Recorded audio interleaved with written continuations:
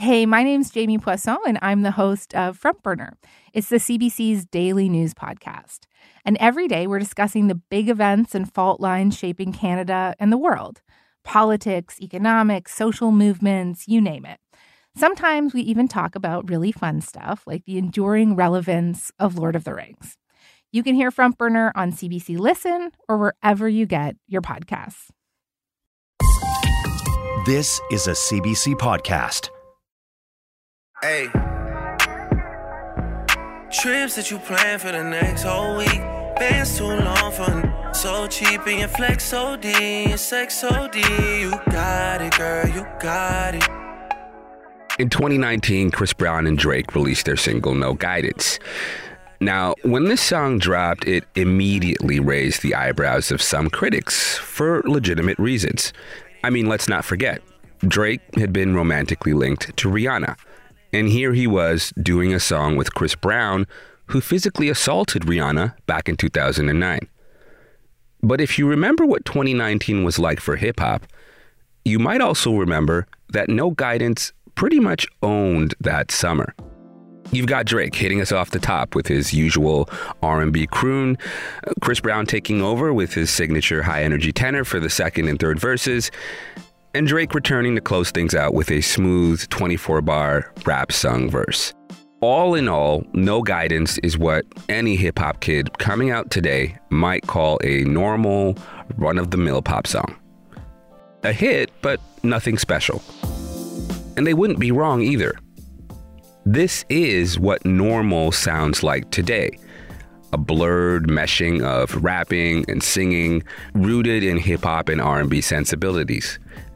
But it wasn't always like that. What I mean is that while it might be a fair assumption to think that the 2020 hip-hop kid into Drake or Future or Lil Uzi Vert might also be into Chris Brown, Bryson Tiller, or Summer Walker, the 80s hip-hop kid that was down with Run DMC, Rakim, I'm picturing them rocking out to Boogie Down Productions' classic ode to the birthplace of hip-hop, the South Bronx. South Bronx, the South Bronx, South Bronx. That 80s hip-hop kid probably wasn't also bumping Whitney Houston or Chaka Khan or hitting rewind on Anita Baker's debut hit single, Sweet Love.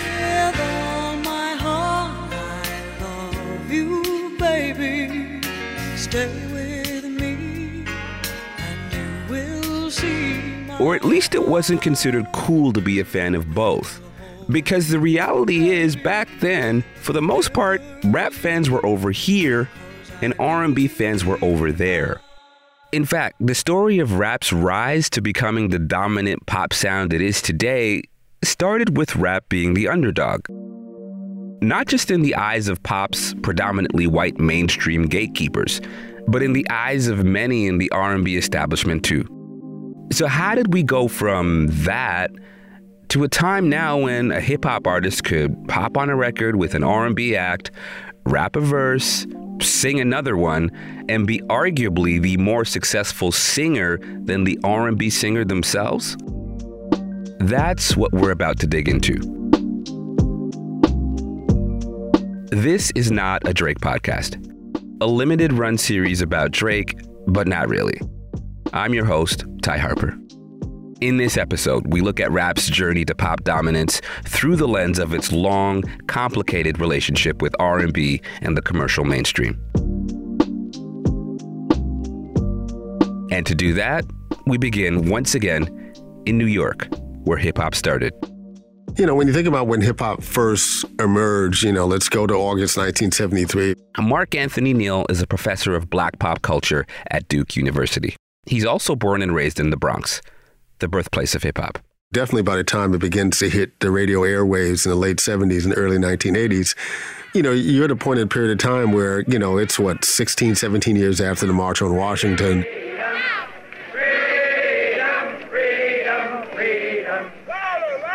King's been dead for 15 years. We have started to see these kind of legal boundaries that separated Black Americans from success, from the mainstream, from middle-class aspiration, begin to disappear.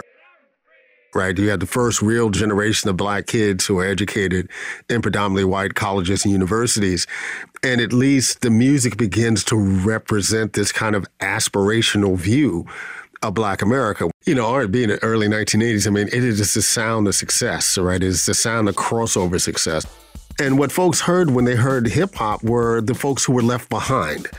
And in particular, they heard young folks who were left behind in the ghetto, who might not have been able yet to make that transition. And I think many middle-class Black listeners were resistant to those sounds. The older establishment, the R&B people, the jazz people of the world, did not respect hip hop at all. That's Kwame Holland. And if you're a student of hip-hop's golden age, you probably know him as the rapper, producer, and self-proclaimed boy genius, Kwame. It was just looked at as something that ghetto kids did in the street, something that had no merit, no musicality, and they were voicing this opinion. In the late 80s, Kwame came on the scene with hits like his Billboard #1 rap single, The Rhythm. Well, I came here for something funky to happen. Is this Christmas? Because everybody's rapping. Back then, Kwame was a hip-hop star on the rise and saw firsthand how the genre was being received. You know, like, I remember Prince, for example, saying the only good rapper is a dead rapper. Riding in my Thunderbird on the freeway, I turned on my radio to hear some music play. I got a silly rapper talking silly shit, saying the only good rapper is one that's dead. Own it. That's Dead On off Prince's Black album. And while Prince, as we know, eventually came to respect the merits of rap music, in the beginning, rap simply was not received with open arms by many in the Black music establishment. But whether you were a singer belting out that polished Black aspirational R&B, or the voice of a new hip-hop sound coming out of the streets of New York, in the 80s there was really only one clear path to being heard by the masses, and that was commercial radio. Black folks, if they wanted to be treated fairly in the media, they had to own media.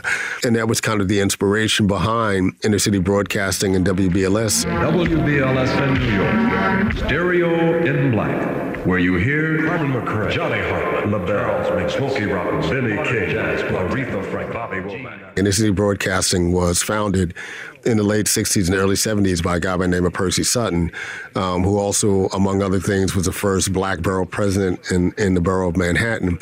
He was also Malcolm X's legal counsel. And, you know, what happened when the station began to have some real success in the 1970s, right? There's a period of time where it's the #1 station in New York City, basically playing Black music. And all of the other pop stations had to kind of fall in line and you know, integrate, you know, their playlist in order to compete. WBLS, the total Black experience in sound. But it wasn't just WBLS's music mix that gave them their cultural pole position. Ladies and gentlemen, It was also thanks to the vision of one disc jockey. we are 7 acknowledged wonders of the world.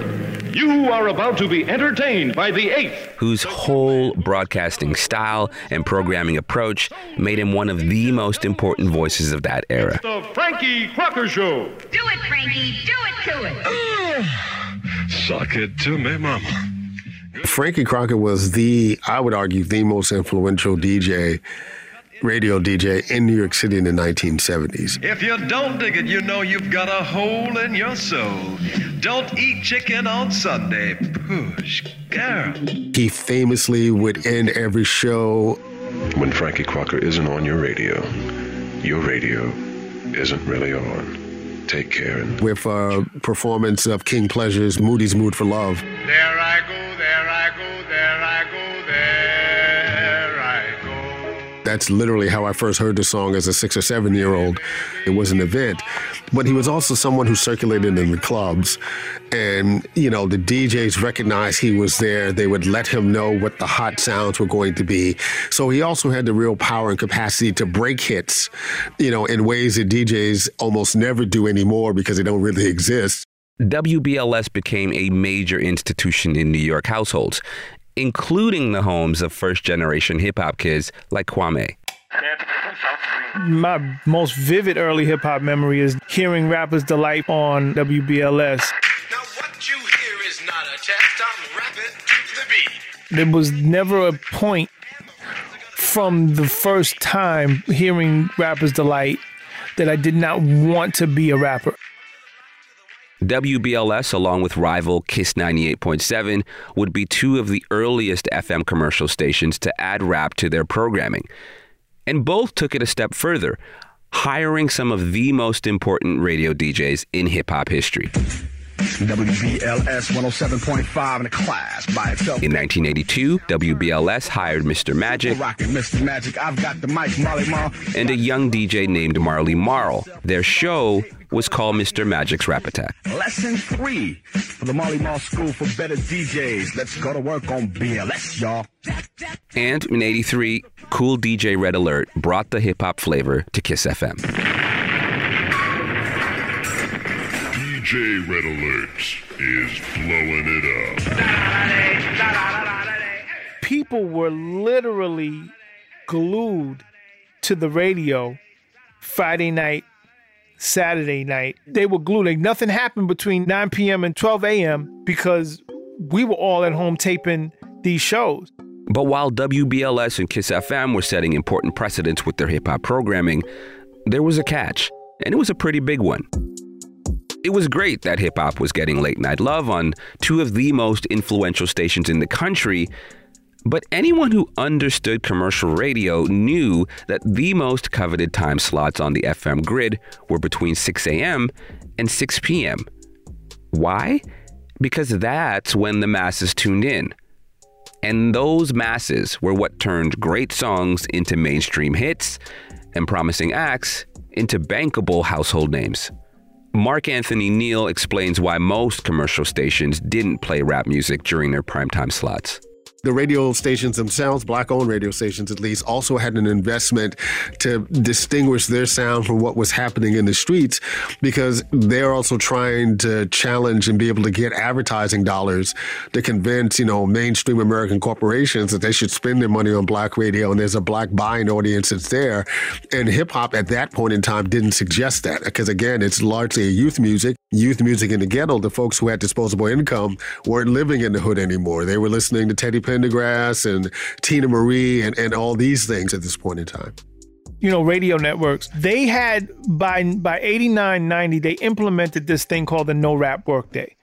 And the No Rap Workday was anytime between 6 o'clock, and this was a thing. They were like, you don't have to listen to this rap crap while you're at work. They basically said, we gotta play rap because that's what the kids want. But from 6 a.m. to 6 p.m. or 7 p.m., we will not play rap. This was literally going on in most radio stations around the country. And while some rap artists would persevere and find other ways to become commercially viable, this left most rappers looking at different strategies to be heard on mainstream radio. And one of the first big examples of this came via one of R&B's most established divas at the time, and one of hip-hop's most respected MCs of the early 80s. Chaka Khan, Chaka Khan, Chaka Khan, Chaka Khan, Chaka Khan, let me rock it, Chaka Khan. That's the legendary Melly Mel of the hip-hop group The Furious Five, spitting his rap game to Chaka Khan on her Grammy-winning platinum smash single, I Feel For You. A song written and originally recorded by Prince. In 1984, there were rappers who released way more important hip-hop records. Houdini put out the groundbreaking 12-inch for Friends with 5 Minutes of Funk on the B-side. Tila Rock released It's Yours. And Roxanne Shante dropped Roxanne's Revenge and became one of the first women to blow up in rap. Well, my name is Roxanne. Don't you know I just a cold rocker party and I do this show. But the rap verse most of the world came to know best would be Melly Mel's on an R&B record, which spoke to the power of commercial radio at the time. Pop radio in 1983, 84 is like wide open. And then I could argue that collaboration could have only happened in that particular moment where folks were trying so many different things aesthetically and bringing different people together.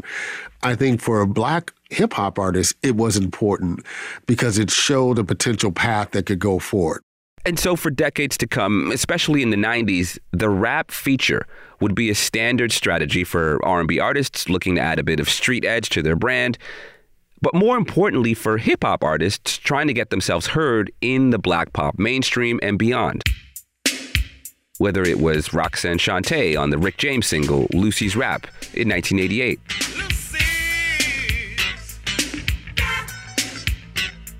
They call me Lucy, 'cause I'm so loose. Make all the right moves when I seduce. Or one of my personal favorites, Rakim on the remix to Jody Watley's single Friends in 89.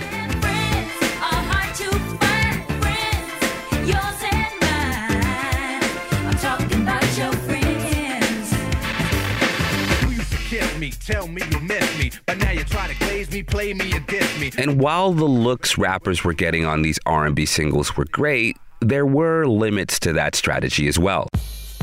For one, these songs would be serviced to the music industry with different versions of said song. And so DJs would get extended and remix versions for the clubs, and commercial radio programmers would get shorter versions. But get this. Sometimes there would be a no-rap version, which literally was a version that left out the rap feature. And it was these no-rap versions that usually got the bulk of the airplay on commercial radio. And to make matters worse, these rap features didn't always make it onto the R&B singer's album. And rappers wouldn't see any of the spoils of the album sales if their features weren't on the album. But by the close of the 80s, another lane to more commercial exposure emerged, thanks to a new sound that seemed like a win-win for R&B singers and rappers looking to get ahead.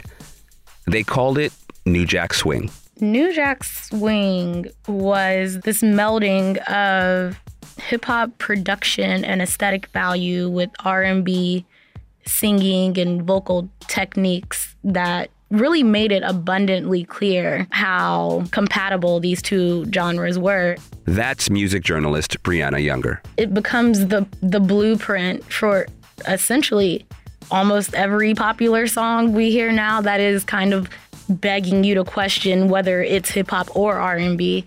I think that starts with New Jack Swing.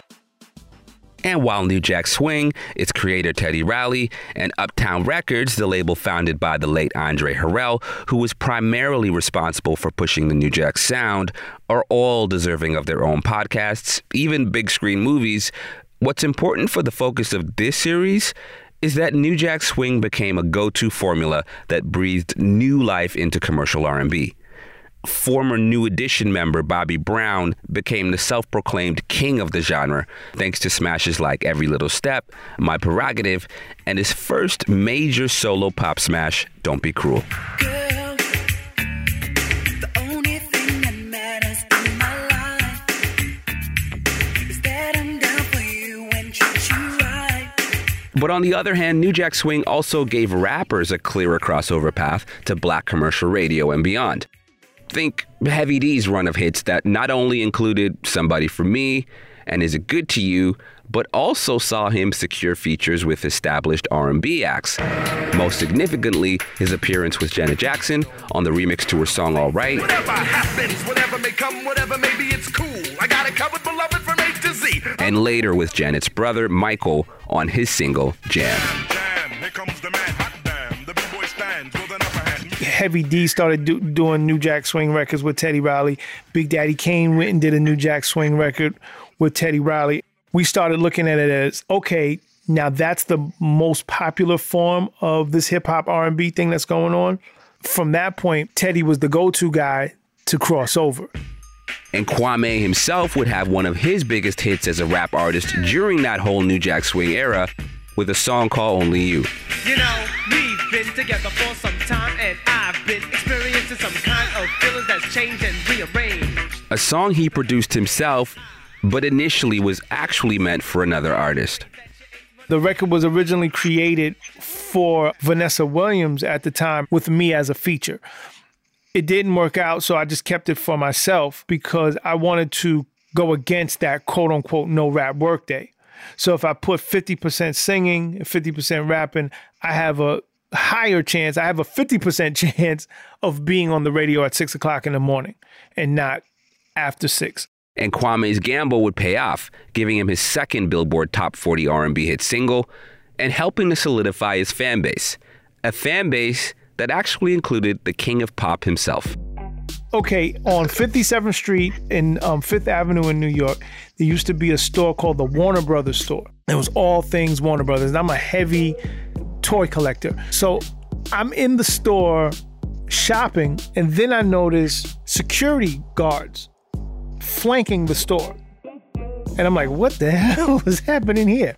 Then they wheel this guy in on a wheelchair with the coronavirus mask on and a hat. And he just starts pointing at things, and people are grabbing what he's pointing to. And then I walk past him, and he stops me, and I'm looking at him like, oh shit, Michael Jackson. He was like, you know, I'm a real big fan of your music. And I'm looking at him like, yeah, I like yours too. And I just leave. I just bounce.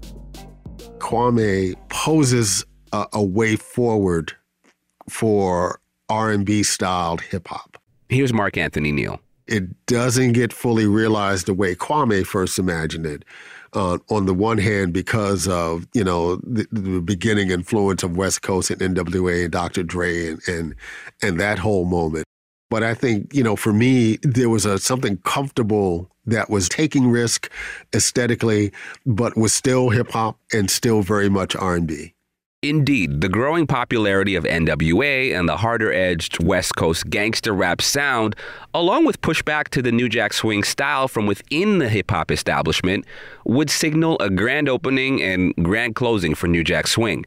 And in good old hip-hop fashion, that seemingly anti-New Jack Swing sentiment would make it onto several classic releases from that era, including We Got the Jazz from A Tribe Called Quest, Strictly hardcore tracks, not a New Jack Swing. and Ice Cube's legendary line on his song, The Wrong N-Word to Fuck With. It ain't no pop, cause that sucks. And you can New Jack Swing on my nuts. Kwame himself would get his own share of criticism from within the rap establishment, most famously embodied in a line from the late Notorious B.I.G.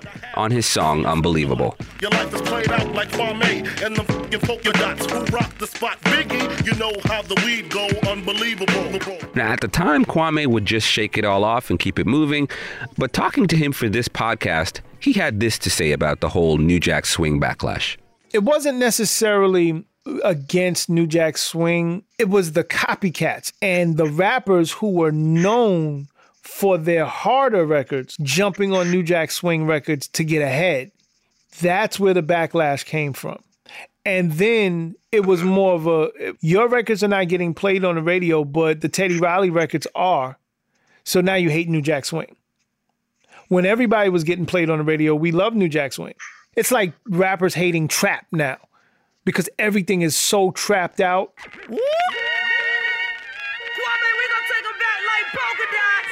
Kwame would eventually hang up the mic in the mid-90s to become a full-time producer, eventually working with the likes of Mary J. Blige, Lloyd Banks, and Tweet for her hit single with Missy Elliott, Turned the Lights Off in 2004.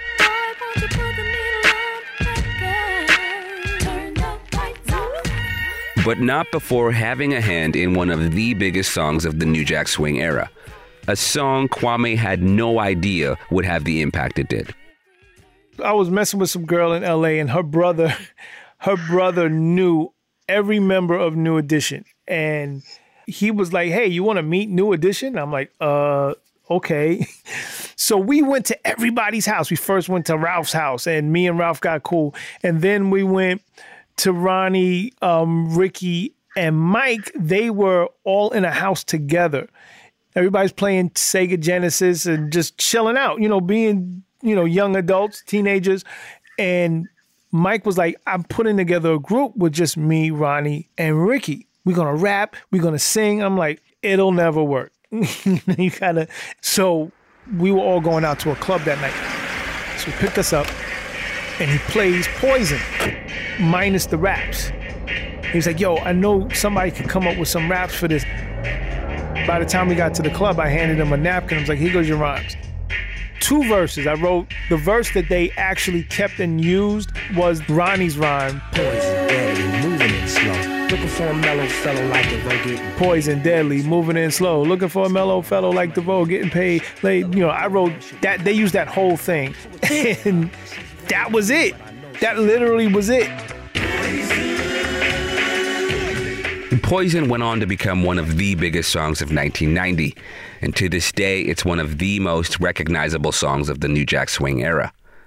The Poison album also went 4 times platinum, besting every release by Belle Biv DeVoe's original group, New Edition.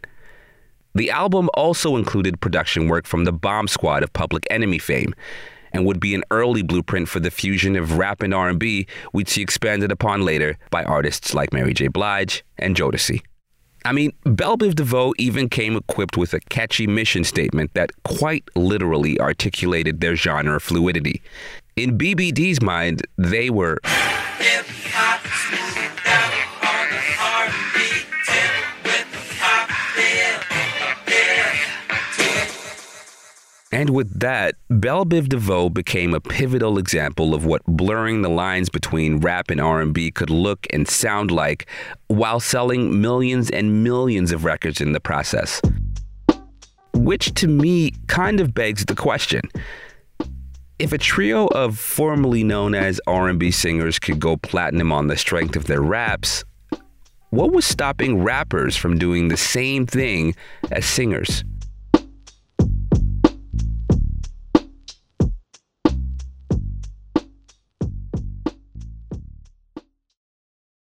Hey, my name's Jamie Poisson, and I'm the host of Front Burner.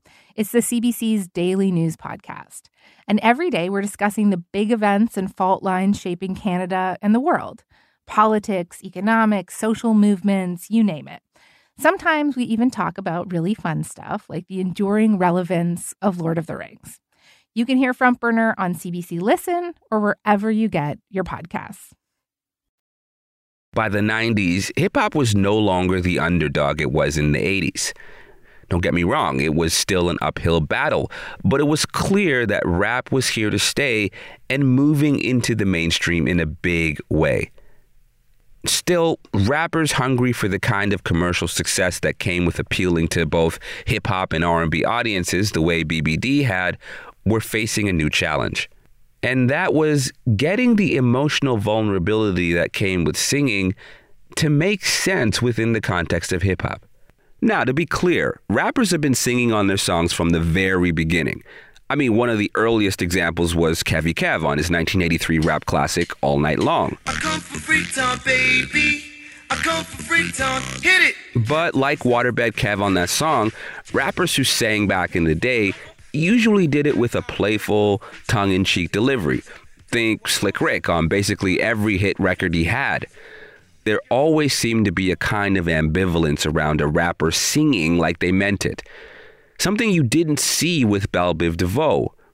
Not that BBD were ever viewed as real MCs, but there was nothing coy about their rap delivery either.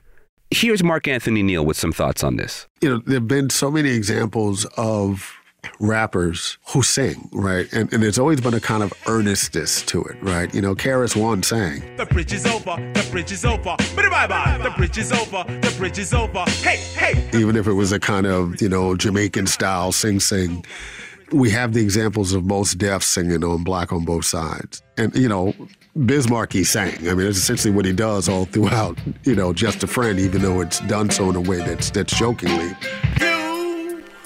You got what I need, but you say he just a friend, and you say he just a friend. Oh. I actually think that ambivalence is not so much something that's internal to hip-hop as it was the external influence of hip-hop.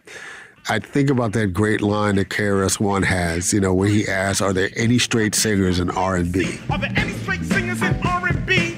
All I see is the light-skinned puppy, trying hard to be Mr. Tuffy. Yet in fact, you're Mr. Softy with the beige contacts on. Yo, you lost me. And for a moment, think about the image of R&B in the mid-'80s and late '80s, where they're all wearing jerry curls. And some of them are singing with falsetto voices, right? One of the dichotomies that comes out of this kind of hip-hop and R&B tension, particularly around masculinity, is that hip-hop represented a kind of hard hyper-masculinity and R&B represented a soft masculinity, right? That's why Bobby Brown and that generation was so significant, right? Because they brought that hip-hop hardness, you know, to R&B, which was perceived as being soft. This ambivalence Mark Anthony Neal is articulating also speaks to the deeper issues around masculinity and homophobia that hip-hop and other male-dominated genres continue to struggle with. But he takes it a step further and also highlights the way female hip-hop artists are perceived within this realm of conversation. Lauryn Hill was a singer, is a singer.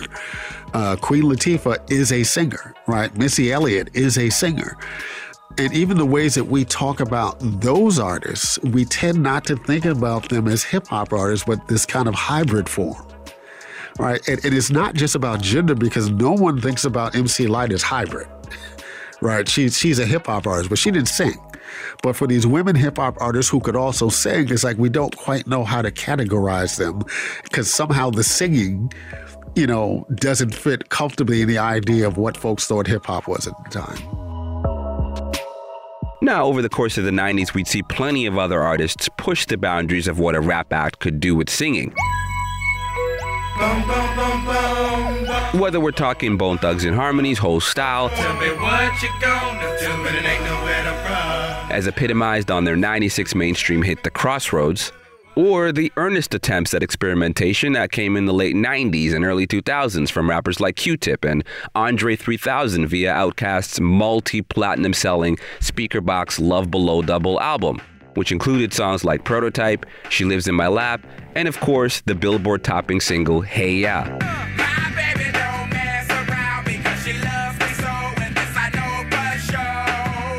But while those artists were clearly pushing the boundaries of what a rapper who sang could sound like, they all had pretty singular visions. Visions few rap acts were able to incorporate into their own styles. And so the rapper with the R&B singer on the hook combo continued to be the default formula for most hip-hop artists trying to go pop. That was until a rapper from Jamaica, Queens broke that mold just a little bit. Many men wish death upon me.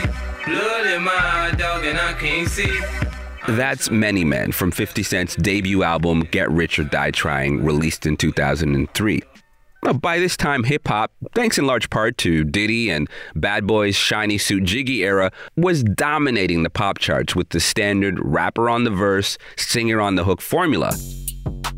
But 50 helped usher in an era of East Coast-style gangster rap that centered around smooth-as-butter R&B hooks sung by 50 Cent himself, an approach 50 initially clowned another successful rapper for doing at the time, Ja Rule. The funniest thing to me about 50 was that 50 was singing just as much as Ja on all them records. The difference was 50 just had a lot more personality. Phonte Coleman is a member of the hip-hop group Little Brother. And aside from being regarded as one of the most respected MCs to come out of the early 2000s era, inspiring Drake himself, Phonte would also become known for his singing, most notably as one half of the Grammy Award-winning group Foreign Exchange with producer Nicolay. Many Men, that is a song about people trying to kill him, and he's singing it. You know what I mean? Like, you know what I'm saying? Like, it had a way of taking just these really dark and just tragic subjects and making them beautiful. He was someone that represented just kind of a traditional view of masculinity, just the manly man, just the muscular guy, the built dude, the tough guy. And so I think a lot of people saw, well, if 50 can sing and get away with it, then hell, the lane is all the way open. It really felt that way. And with the success of Get Rich or Die Trying, 50 had made a pretty strong case for rappers cutting out the R&B middleman or middlewoman and doing the singing themselves. Ironically, what put 50 on my radar was his remake of Tainted on his mixtape when he was singing my part, but making it gangster. That's Grammy-nominated singer Dwele, and the remake he's referring to is 50 Cent's take on Slum Village's 2002 single Tainted, which featured Dwele on the hook. Here's a bit of 50's version. She said she loved it. Yeah. She liked my music. After that, that's when I heard Many Men. That's when I heard Wankster, Candy Shop. And I'm like, oh, okay, he does this. And he's a rapper. He's killing it on the lyrics, but these hooks are magical. But Dwele takes his analysis of 50's secret singing sauce a step further and actually nails it down to one very unique but arguably overlooked ingredient. It was different, man. I mean, you know, he was singing with some buckshots in his face. You could not even seeing it, hearing it. You know what I'm saying? I take you to a candy shop. You know what I'm saying? Like, nobody can purposely do that. That's what made him special. That's what made him stand out. 50's ability to help break the machismo stigma around rappers singing their own hooks would be another pivotal moment that helped push mainstream rap in the direction it's been going in to this day. But it wouldn't be a singer or a rapper responsible for the genre's next transformative moment. It would actually be a piece of technology. Auto-tune is a tool that is used to manipulate pitch. So if you're a singer and you're singing a little flat or a little sharp, Auto-tune is a software that you could use to literally tune your vocal and get it in perfect pitch. The earliest case I can remember hearing it was on Believe by Cher in 1999. Auto-tune was already a thing before Cher used it on Believe. It was usually used much more subtly and specifically to correct any imperfection in a singer's pitch. It eliminated the need for lots and lots of retakes, which in turn cut down the production time and costs for the singer and the record label. So that wobbly, robotic effect we hear on Believe, well, most singers and producers would have heard that and turned the auto-tune effect way the hell down. But Cher and her producers didn't. Instead, they embraced it. And here we are. I never would have guessed that Cher would be the most influential hip-hop artist of all time. But I think we got to put her up there in the running.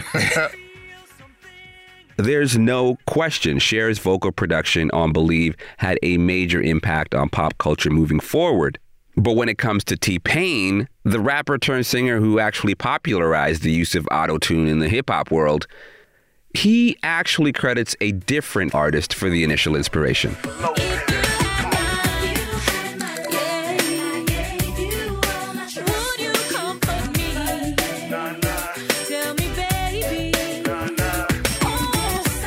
That's the Darkchild remix of Jennifer Lopez's debut single, If You Have My Love.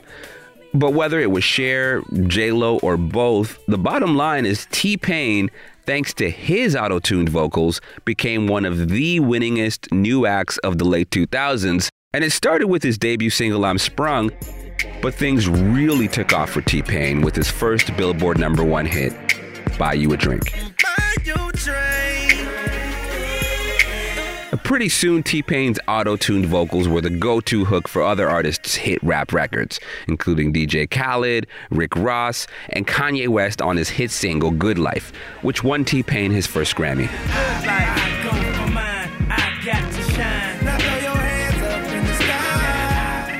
And it was at this point that Kanye West himself decided to give auto-tune a go on his own voice, with pretty massive implications. I'm not loving you way I wanted to, what I had to do, had to run from you. That's Love Lockdown from Kanye's 2008 album 808s and Heartbreak, an album that featured Kanye rapping and singing exclusively with the auto-tune effect for the very first time. And all with studio assistance from T-Pain and a newcomer by the name of Kid Cudi, who'd been making waves that same year with his debut single, Day and Night. I always felt that Kanye was dealing with a particular level of pain and trauma that he was trying to recover from.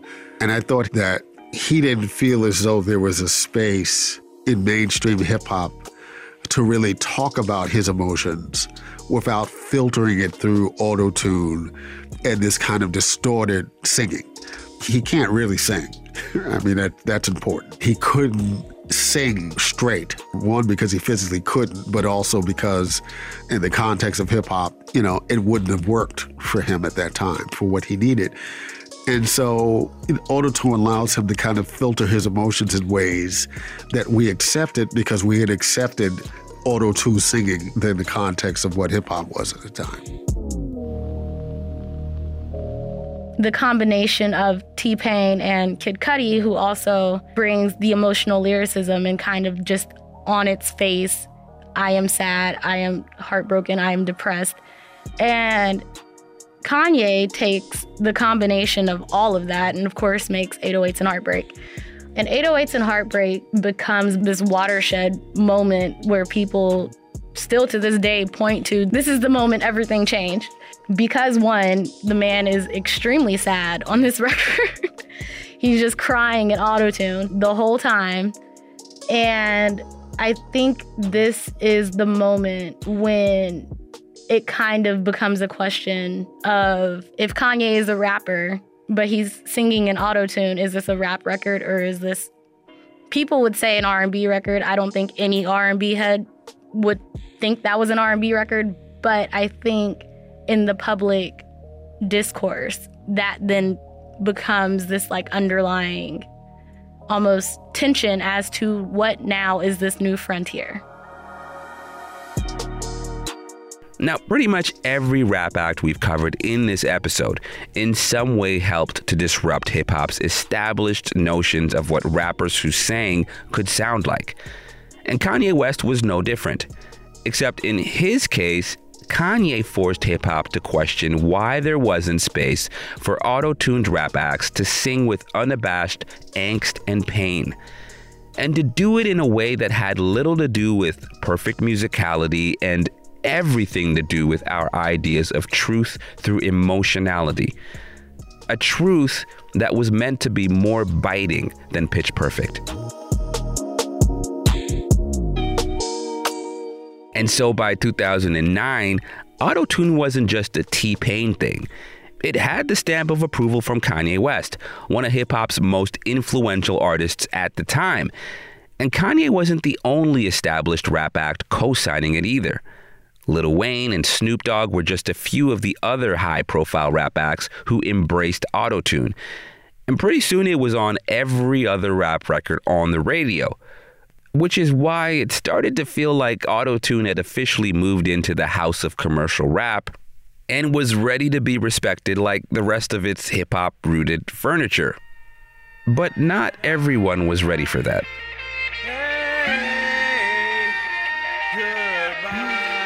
That's DOA, Death of Auto-Tune, Jay-Z's first single off his 2009 album, The Blueprint 3. And for the anti-auto-tune hip-hop crowd, it was exactly what they needed to hear. This is anti-auto-tune, death for the ringtone. This ain't for iTunes, this ain't for sing-alongs. Now, on its release, Jay-Z made it pretty clear that DOA was not directed at T-Pain or Kanye, but at the feeling that auto-tune had become a crutch, a gimmick that was actually hurting hip-hop. And it was a sentiment many, including Fonte, agreed with. It just erases all individuality because they all sound the same. Mm-hmm.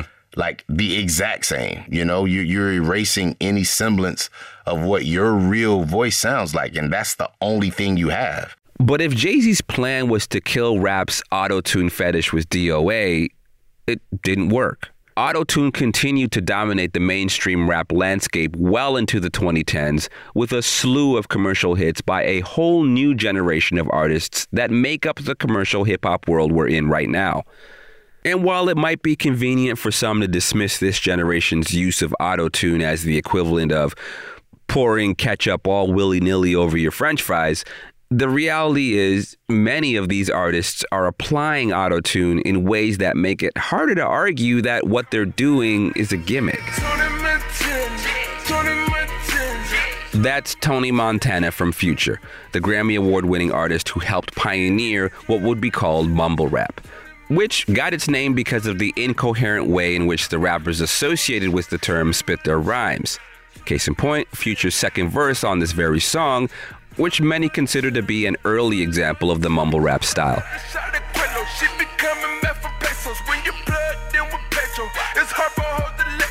Future would be one of the key acts to rescue auto-tune from its gimmicky rap ways in the late 2000s, and like T-Pain before him, Future built a sound and brand that was distinctly his own. A sound that has made him one of the most commercially successful rap acts of the last decade. And there would be many other acts who helped make auto-tune and the rap singing style a central characteristic of hip-hop's new wave of commercially bankable artists. From the Migos and Lil Uzi Vert to Rich Homie Quan, and more recently the late Juice WRLD, whose 2018 hit Lucid Dreams became one of the most streamed songs on Spotify. I still see your shadows in my room.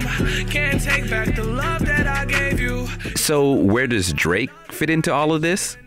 Well, according to Mark Anthony Neal, Drake kind of doesn't. Auto-tune is an outer body experience, and it's, distorted, right? But it's a way to bring melody in the voice to hip-hop in ways that rapping doesn't allow you access to that melody. Drake found a way in his natural voice to tap into that interiority without having to use the outer body experience, right? I would argue the thing that has made Drake Drake is that Drake claimed this kind of interiority experience that has been articulated as an outer body experience via auto-tune. In other ways, he actually brought that back to the actual body. There's no question that Drake uses auto-tune, but Drake's biggest pop moments as a rapper/singer were thanks to songs that featured him leaning into a more traditional use of auto-tune and singing. I got my eyes on you. You're everything that I see. I want your high love and emotion endlessly. Whether we're talking about Hold On, We're Going Home, a song that, while subtly using auto-tune, was as straight ahead R&B as it got at the time. Point being, if you'd never heard a Drake record before that song, you'd probably never guess he was a rapper. Even Hotline Bling, while very rap sing-songy, didn't rely on auto-tune to sell itself to the masses. Meanwhile, songs like One Dance, Passion Fruit, and Signs made it clear that Drake's seemingly old-school, conservative auto-tune approach wasn't a fluke. But it's also important to remember that Drake arrives on the scene after decades of rap artists challenging the notion of what a singing rapper could sound like. So Drake is able to sing and rap on a commercial smash like No Guidance with Chris Brown because of what 50 did, because of what T-Pain and Kanye did. And if you know anything about Toronto's place in this particular conversation, because of the influence Chaos and Socrates had on Drake's early career. And a lot of this is something Drake himself acknowledged in a Rap Radar interview he did towards the end of 2019. I'll always give credit where credit is due, so I credit all those people with that movement. I think I was probably the one that took it the furthest to go and make like full-blown R&B songs. Like to me, like making music for girls is just the waviest thing you could do. Out of all the things that people will say about me, I was never affected by the whole like, this is soft or this is emotional or whatever. Because I was just kind of like, I guess I just make music for like dusty guys and shit. But like, that's just not really like what inspires me, Drake couldn't have existed 20 years ago. He is clearly a product of this moment when there's so much more of an inward look at Black male interiority. And, Drake is really the embodiment of that. To understand Drake, right, you listen to a Drake song, you're wondering, because it's the same theme. We're in love, I loved you, I broke up, and you don't want to be my friend anymore. That's almost every Drake song. That is the simple Drake pattern. But again, it's about what am I feeling inside, right? And how do I express, the kind of contradictions and trauma that I'm feeling internally, right? And how do I find a way to express it? But the way music journalist Brianna Younger sees it, Drake and his auto-tuned peers did something else worth considering. At the beginning of the conversation, like in the 80s, there was probably no version of the story where you could really set out and be like, I'm going to be a singer and a rapper. Labels, powers that be, wouldn't have known how to market it. They wouldn't have known what to do with it. And so I think now we are seeing people like Tory Lanez, like Black, who feel like they don't have to choose. And often they'll be singing and rapping on the same albums and sometimes even on the same record. And I think that's a direct result of Future and Drake kind of making it this very normal thing. So there have been positives to come out of what this generation of rap, singing, auto-tune based artists are doing. Although Phonte has some legitimate concerns, particularly when it comes to how autotune and the rapper/singer trend has affected the way artists are being categorized. And the Grammy goes to LA Stand Up, Igor Tyler, the Creator. One of the craziest moments was Tyler winning Best Rap Album for Igor, which is an album that I love. You know, I think it's a marvelous piece of work, but I wouldn't call it a rap album. He spits a few verses here and there, but that's primarily a singing album. I mean, that album is like 70% vocals, bro. So now what we're faced with is, how do you classify, and some of it is rooted in racism, as all things in America certainly are. But, you know, if you have a rapper, someone who is known primarily as a rapper, and they make, say, a jazz album, that does not make it a rap album just because a rapper made it. So now what's happening is you're having problems with classification, and, you know, these organizations like the Grammys and just, you know, they don't really know what to do with it. Brianna Younger has similar concerns. It behooves the labels, the marketers, it behooves the money to push this idea that people are either doing both, or to push this idea that there is a mono-genre wherein everyone is essentially pulling from the same source.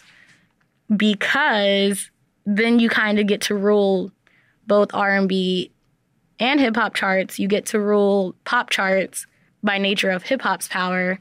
It's kind of sinister in a way, because it does make this tension wherein you see a lot of conversations, especially of late, that kind of position it like hip-hop is sucking up all of the oxygen and R&B is just like floundering. And that is, of course, not true. And Brianna has a point.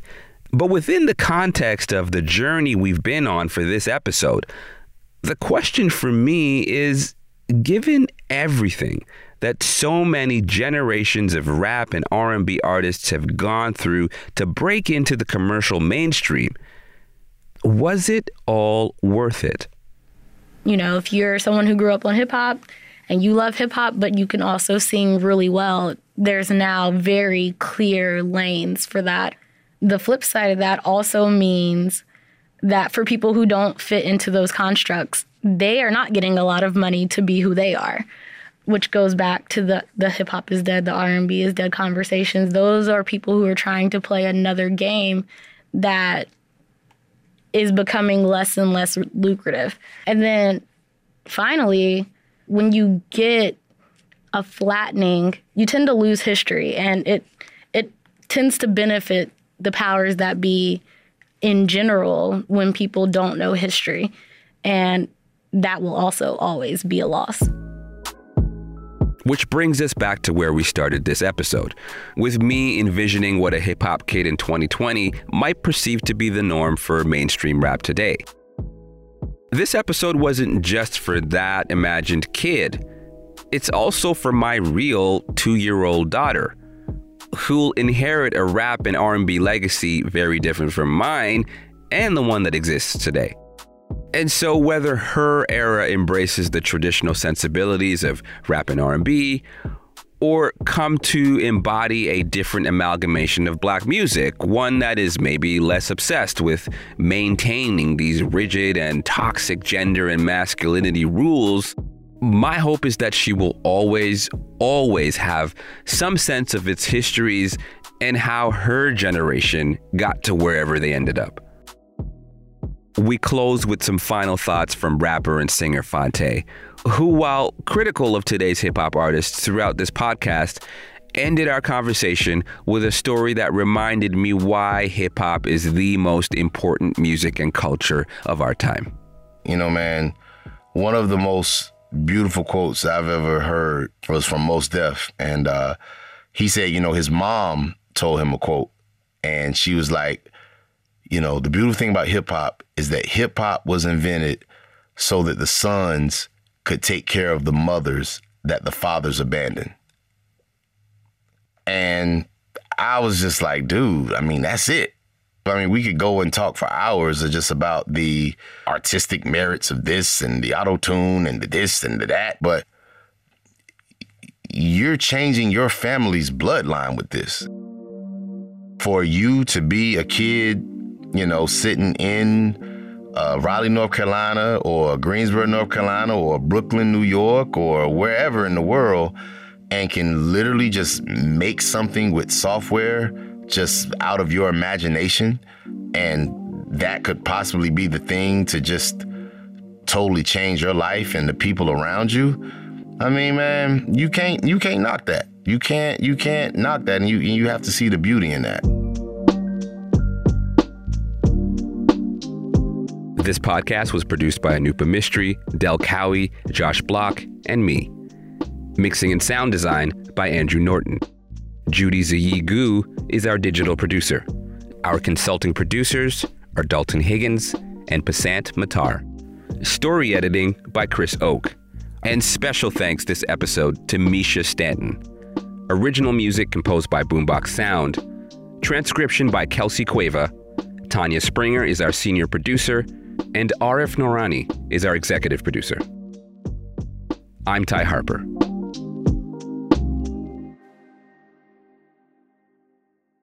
For more CBC podcasts, go to cbc.ca/podcasts.